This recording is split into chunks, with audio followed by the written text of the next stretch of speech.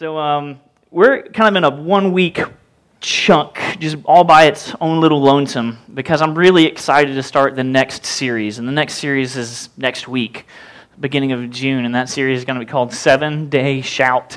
I'm really excited about it. I'm going to tell you what it is. You got to be here to find out what it is. I'm really excited about that.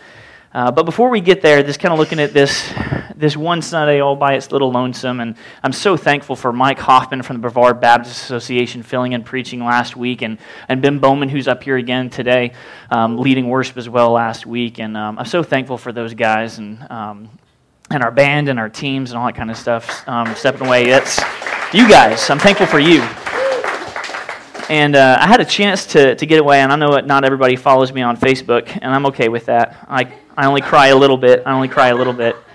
But I had a chance to get away over the past couple weeks. It was over really the last week, and these plans were in motion before we even knew that Lisa, my wife, is pregnant. So I've been waiting for this for a long time. I hadn't been camping in 2 years. I kind of want to just share a little bit about that, and that's hopefully going to set up where we're at today and where I'm at. So we go up to this place in North Georgia. No, you can't have my spot. This is my spot. You got to find your own spot up in the Chattahoochee National Forest. It's called Noontula. And the Noontula Creek and the Chester Creek run right there together, right beneath, right above, actually, Springer Mountain and the beginning of the Appalachian Trail. So there's a picture of that. That creek is literally right next to our campsite. We can go to the next one.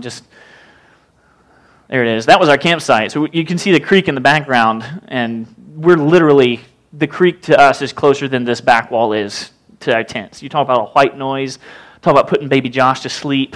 Oh my gosh, that's what'll do it. So we hiked up to Long Creek Falls. There's a sign, if you can't read, it says Long Creek Falls on the Appalachian Trail, and there's Long Creek Falls.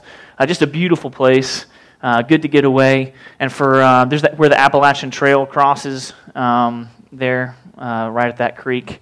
And in this last one, the butterflies were everywhere. It was like this magical experience this past time. And there were literally hundreds and hundreds of butterflies everywhere, just flying around us and down by the creek.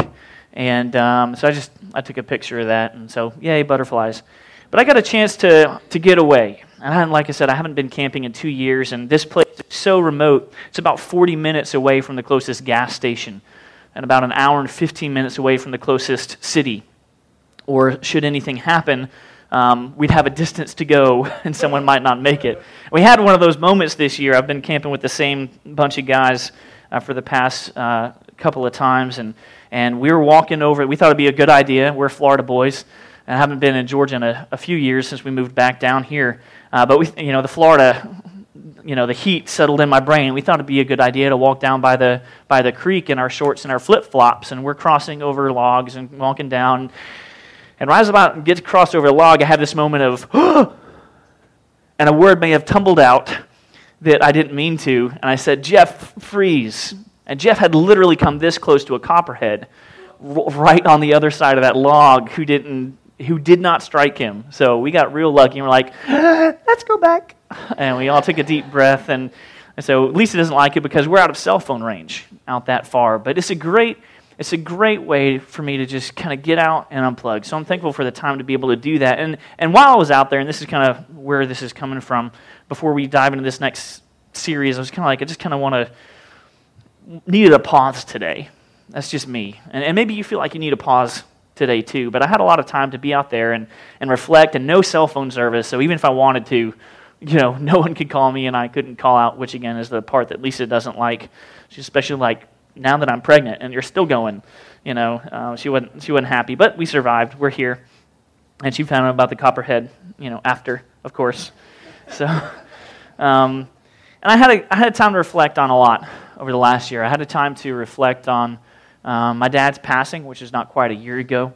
I had a time to reflect on some ups and downs that we've had. Here's the joys of watching it growing, and some tough decisions we've had to make, and had an ability to also reflect on what it may be possibly like to prepare for our first child coming up here in August. A son, a boy. And so I felt like I just needed a pause today. I want to read, if you have your Bibles, you can turn them to a book of Ecclesiastes, chapter 3. We're going to be reading verses 1 through 8. Ecclesiastes, chapter 3, verses 1 through 8. And this is just kind of where my heart is this morning. And Jessica Gandy, our administrative director, we had some new pictures taken for our website that Nick Paris took, and we're at downtown taking some pictures, and I'm just standing there, and Jessica's like, "I thought you went away. Like, is this you refreshed and recharged?" Because I'm just like chilling. I'm like, "Yeah." She's like, "Okay." And this is just kind of where I'm at this morning. Verse 1, "For everything there is a season, and a time for every matter under heaven. A time to be born, and a time to die. A time to plant, and a time to pluck up what is planted. A time to kill, and a time to heal. A time to break down, and a time to build up. A time to weep, and a time to laugh. A time to mourn, and a time to dance. A time to cast away stones, and a time to gather stones together. A time to embrace, and a time to refrain from embracing. A time to seek, and a time to lose. A time to keep, and a time to cast away. There's a time to tear, and a time to sow. A time to keep silence, and a time to speak. A time to love, and a time to hate. A time for war, and a time for peace." This book, Ecclesiastes, was written by King Solomon, son of David, King Solomon. And in my perspective, it probably comes at the end of his life, because you can read right there at the end of the very last couple paragraphs of the entire book. He says, it's "For what it's worth, all is said." It's like his last breath, last words to his son. And this is before his son, then Rehoboam, ascended the throne after King Solomon. And 10 out of the 12 tribes didn't recognize King Rehoboam. And they split. So you had the northern kingdom of Israel, and then the southern last two tribes that still aligned themselves with the lineage of David. And you had the two tribes that became the southern kingdom of Judah. And if you know lineage, Judah, out of David's line, then we get Mary, Joseph, Jesus. Yay! So that worked out well. But just reflecting on this passage, I just want to say a couple things today. I'm not going to talk long, but I hope it sinks in. It's intentional, but I want to hopefully, we've been talking about in a worship course on Thursday night, this is intentional, but I hope and pray for you that this morning that the Holy Spirit is the inspiration. It's not me, it's the Word of God. And so I'm not going to talk long. I just have a few points this morning out of this passage. See, when we do something, a time for this and a time for this. When we do something, it's just as important as doing that something. When we do it. There's a time for what? War and peace. There's a time for love and hate. There's a time to plant and pull up what is planted. And basically what we realize is that when we do things, matters to God. There's a time and a season for everything. And a few verses later, in chapter 3, King Solomon goes on to write, "And everything is beautiful in its time."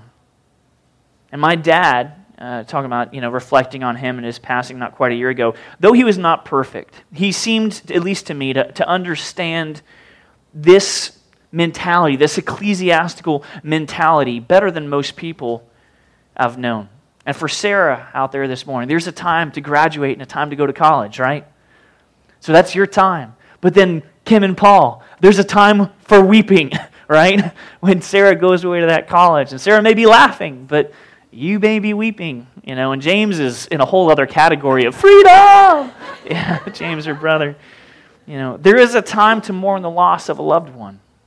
There is a time to fight for what you believe. There is a time to mend that broken friendship. There is a time to laugh and dance and scream. And you know what? There's also a time to do none of those things.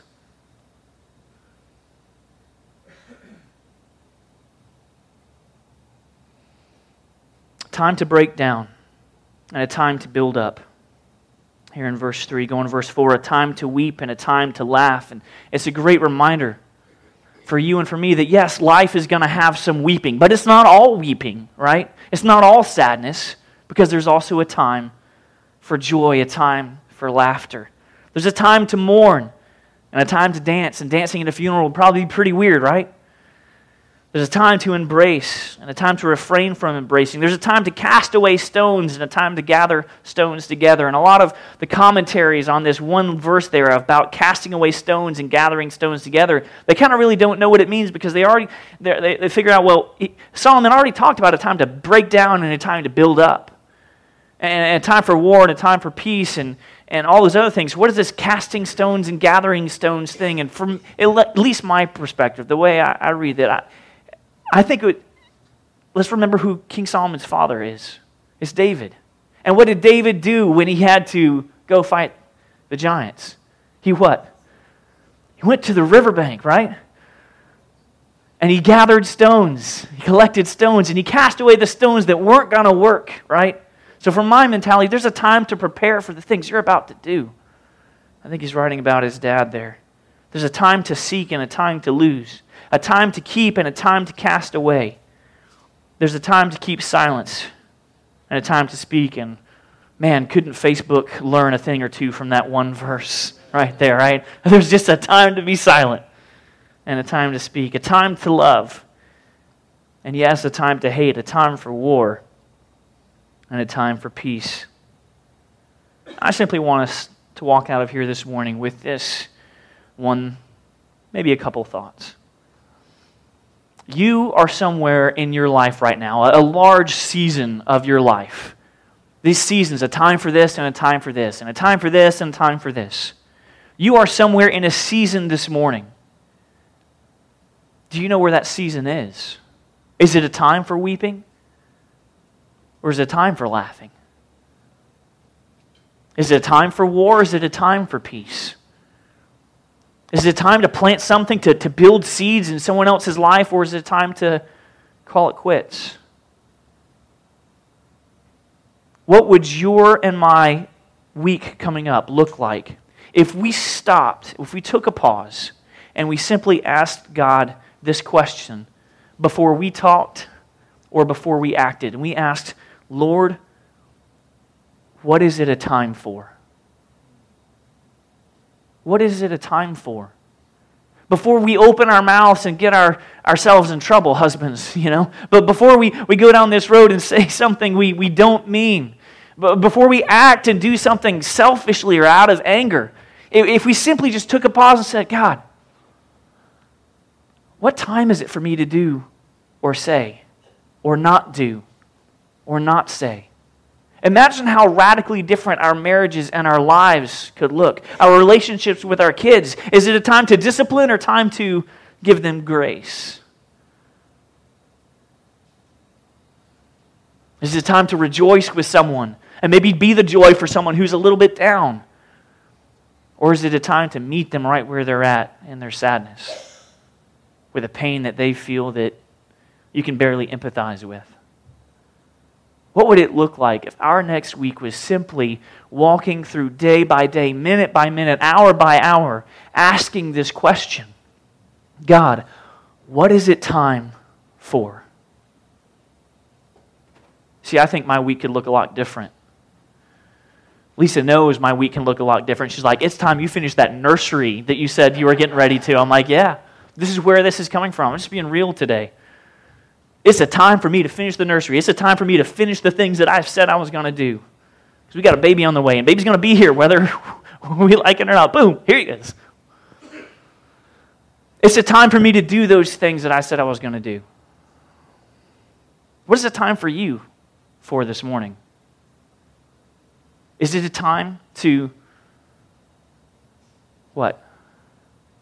And I don't know where you're at in your life, but over the last few years, I've kind of learned to think differently. You see, I think in years, right? I plan in months and I live in days now.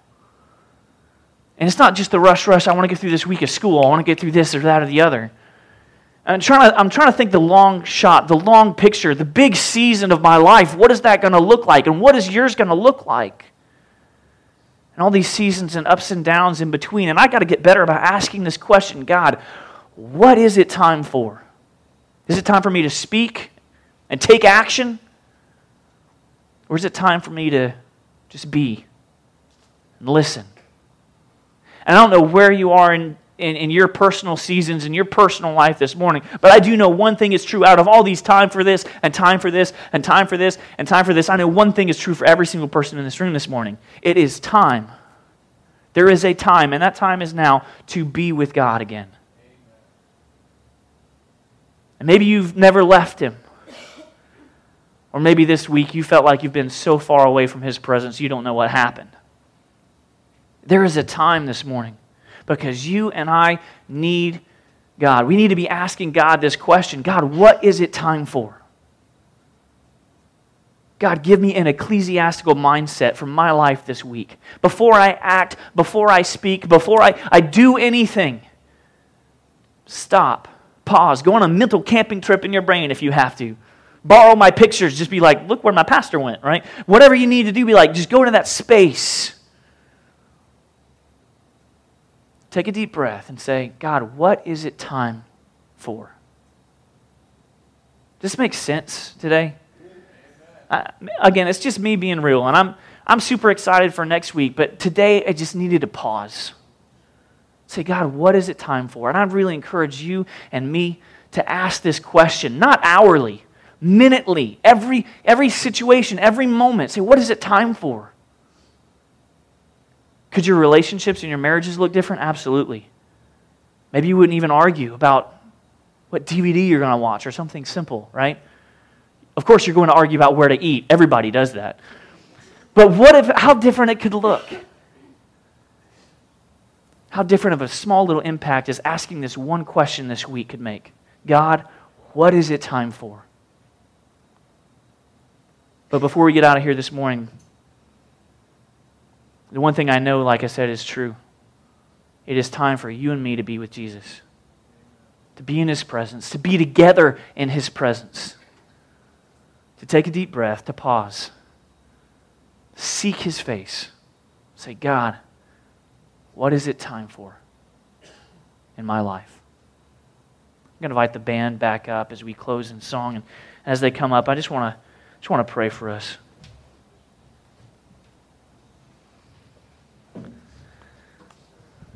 Heavenly Father, just help us take a deep breath today, that pause.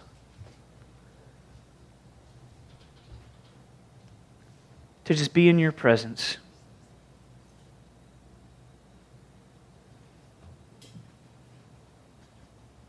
God, what is it time for this morning for each of us? What is it time for in our lives? What season are we in? What season is our family in?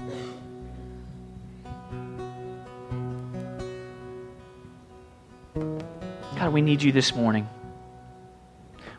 More today than we did yesterday. And we'll need you more tomorrow than even today. So we just lean into your strength this morning. We lean into your wisdom. Help us not to just get to the end of our lives and be like, wow, I really missed the boat on that. Because I didn't stop and I didn't ask the question, God, what is it time for me to do? What is it time for me to say?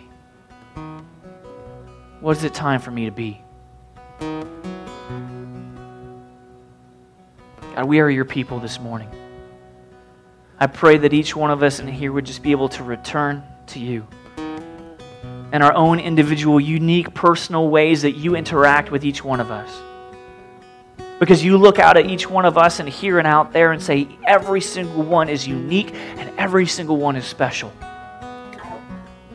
And I desire more than anything to have that relationship, to walk with each and every one of these unique, special people. I just wish they knew to ask that question. What is it time for? And when we do that, God, we put you back to where you should be in our lives, the King, in charge of who we are, in charge of our life's direction. Because we're stopping and we're asking, God, I want to follow your will, your way, not mine. So tell me what it is you want from me. Tell me what time it is for me to do or say this thing. God, I ask that each one of us in here would be drawn to you this morning, to a closer relationship, and ask within the deepest heart of our hearts to be be with you. It's in your heavenly name we pray. True Life Church says.